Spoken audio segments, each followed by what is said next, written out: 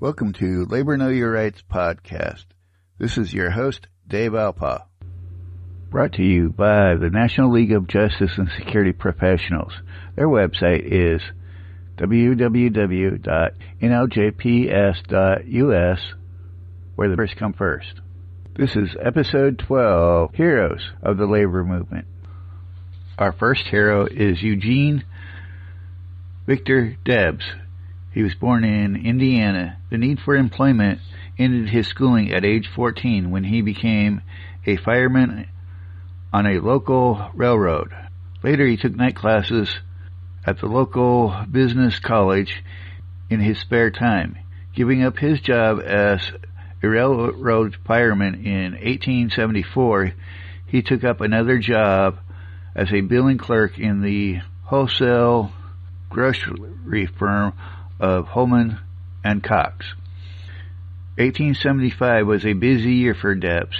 He became the founder of the local Brotherhood of Locomotive Firemen and continued to work at Holman and Cox. Debs used part of his salary to help the fledgling local union, and he conducted its work at night. Later in 1875, he became president of Occidental Literary Club of Terre Haute, to which he invited such famous personages as Colonel Robert Ingersoll, James Whitcomb Riley, Susan B. Anthony, and many others. 5 years later, he was elected the Union's National Secretary-Treasurer. He was also politically active, serving as the town clerk of Terre Haute, 1879 to 1883. In 1884, Debs was elected state representative to the Indiana General Assembly as a Democrat representing Terre Haute and Burgo County. He also served in 1885. In 1893, Debs became president of the American Railway Union, the first effective industrial union in the United States. The ARU made its mark in 1894 with a successful strike against the Great Northern Railway, when not a wheel moved on the railway for 18 days until the company finally granted the union's demands. On May 11, 1894, the Pullman boycott and strike in Chicago began, and on July 23rd, Debs and the leaders of the ARU were jailed for defying a federal injunction to return to work. In May 1895, Debs and the leaders of the ARU found themselves back in jail, but this time it was for contempt of court in connection with the Pullman strike.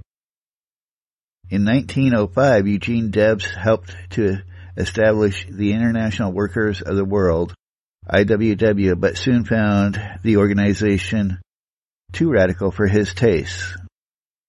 Eugene Debs made later presidential runs in 1908, 1912, and 1920, the last of which was the most successful with nearly 1 million votes. During World War I, Eugene Debs was a highly visible and vocal pacifist. On June 16th of 1918, he delivered a famous anti-war speech in Canton, Ohio. He protested World War I, which was raging in Europe.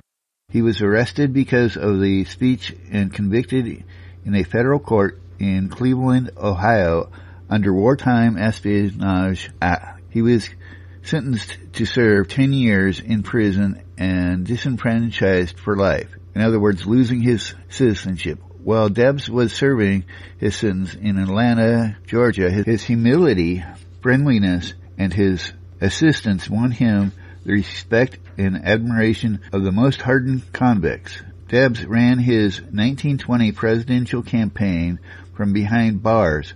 President Warren Harding pardoned Debs in 1921 on December 28th. Debs arrived home in Terre Haute, where he received a tremendous welcome from thousands of Terre Hautans. Ill health prevented him from resuming active participation in politics. Debs would spend the rest of his life trying to recover his health, which was severely battered while in prison confinement. He wrote numerous articles and made several speeches until 1926, when he was admitted to Lindlar Sanitarium just outside of Chicago. He died there on October 20th, and his body was brought back to Terre Haute for burial. Eugene Debs was regarded by many, perhaps unfairly, as a wild-eyed radical socialist, and unionism were highly suspect in his days. Debs was a man of great personal charm who by the end of his life had gained the grudging respect of many of his former opponents.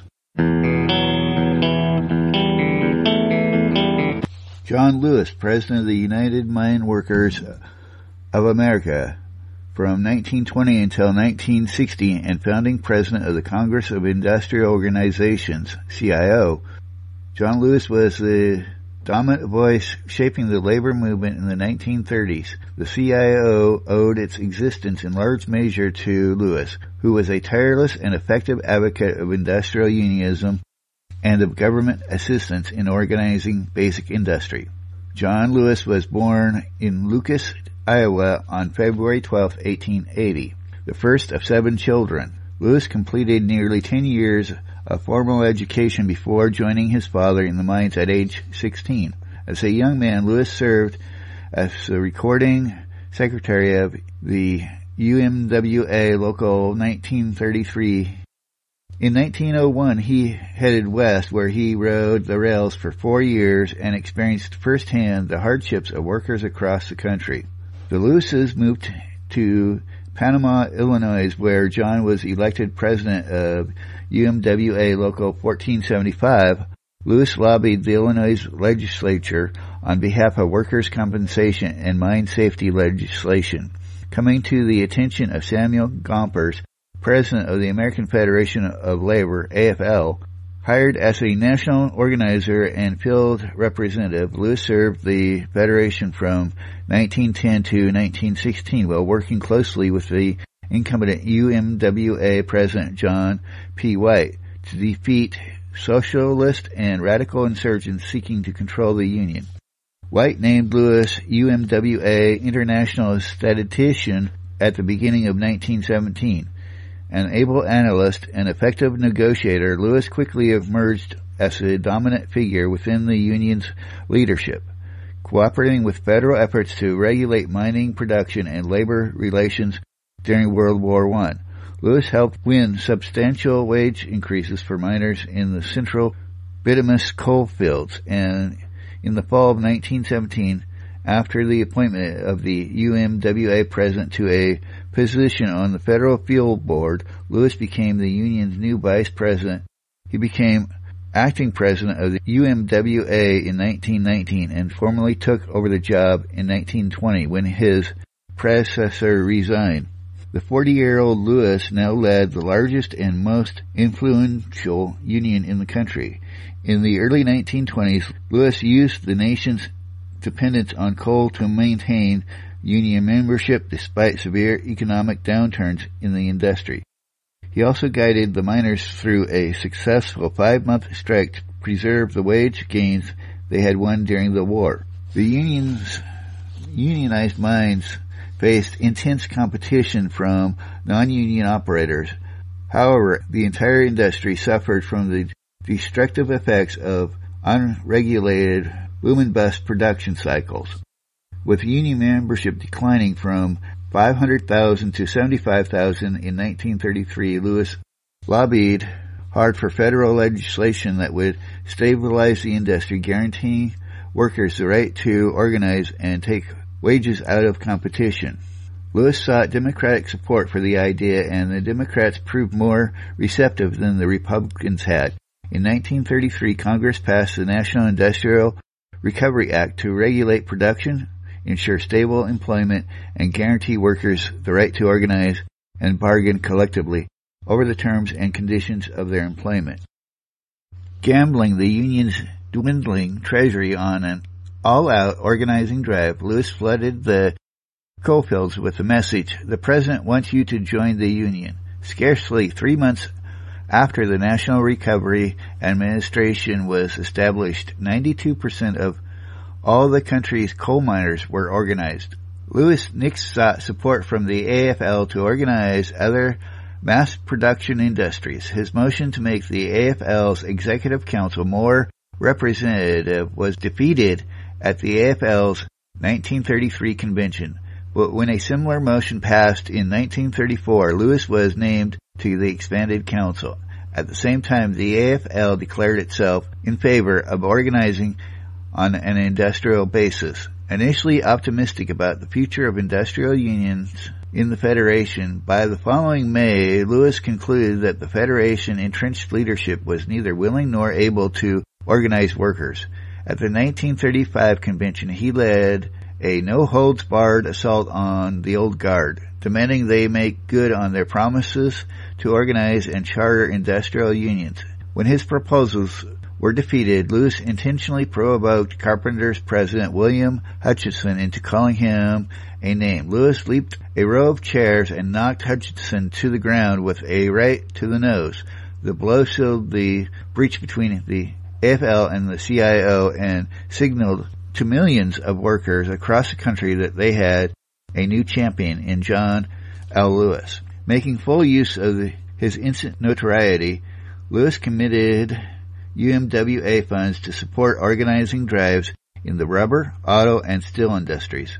Without this support and without Lewis's involvement, it is doubtful whether these campaigns would have succeeded. Louis assigned his own staff to assist each drive, remained in constant communication with them all, and personally negotiated the agreement with General Motors and U.S. Steel. In 1938, the CIO held its founding convention and elected Louis its first president. Inspired by his stirring oratory and his bold demands on corporate power, millions of workers revered Louis as the conscience of American industry and the embodiment of the new power of labor. Some commentators considered Louis a contender for the presidency of the United States.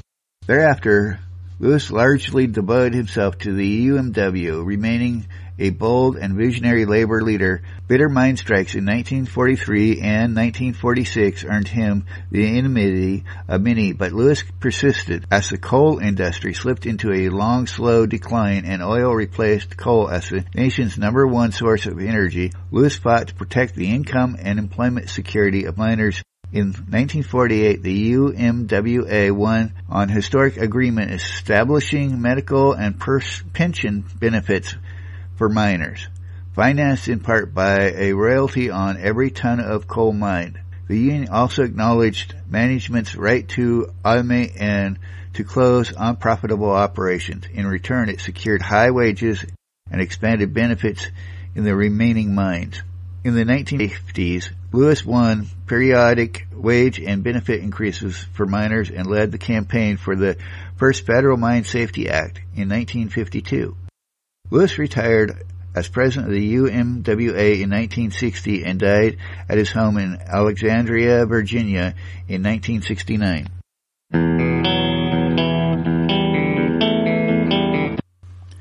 Victor Reuther. Mr. Reuther was one of three brothers who led the United Auto Workers during its mid-century heyday, while his brother Walter was the prominent union president who wielded influence in national politics for almost a quarter of a century, and Roy Reuther handled legislative affairs. Victor Reuther's role was at first the union's education director and later the union's international director. He had lived in Washington since 1954. A passionate believer in the ability of unions to help working people with a broad range of social issues beyond paychecks and benefits, Mr. Reuther forged a career spanning the eras from labor's flirtation with Russian socialism to its alarm at the outsourcing of what were once union jobs to third world countries. He appointed Mildred Jeffrey to lead the UAW's first women's bureau in the 1950s. protested the Vietnam War in the 1960s, publicly rebuked the Shah of Iran in the 1970s, and argued against the UAW's partnership with automakers in the mid-1980s. First made his name as the organizer staffing the sound truck in the winter of 1937 when Flint, Michigan auto workers staged an epic sit-down strike at one of the GM plants. Mr. Reuther climbed aboard the sound truck and urged the strikers to stand firm despite the cutoff of power and food. The police later attacked the strikers with tear gas and bullets, wounding 13. The union responded with fire hoses and heavy hinges fired from jerry-built slingshots in what is known as the Battle of the Running Bulls. A dozen years later, Mr. Ruth sat down to read the newspaper in his living room when a sudden shotgun blast shattered the front window and blew apart his jaw. Mr. Reuther lost his right eye and his collarbone was smashed. A partial denture was pushed deep into his throat. He said in his 1976 memoir, The Brothers Reuther and the Story of the UAW, that he told the oral surgeon, "They can take out my eye and take off an arm or a leg, but please fix up my tongue. I've got a living to make." After the 1949 assassination attempt, Mr. Reuther and his family moved to Paris, part of the Congress of Industrial Organizations' effort to rebuild the decimated trade labor unions of Europe. He returned in 1954 and settled in Washington, where he led the UAW's international work and was a close confidant to his brother Walter. Mr. Reuther didn't hesitate to voice his opinion about the direction of the labor movement during the strikes and bargaining and internecine union struggles. He was a key player when the American Federation of Labor merged with the CIO. When the UAW pulled out of the AFL-CIO in 1968 and rejoined it in 1981, and when Canadian auto workers pulled out of the UAW to form their own organization. He objected to the union accepting money from CI Front organization and urged the union to increase its effort to improve housing for the working people.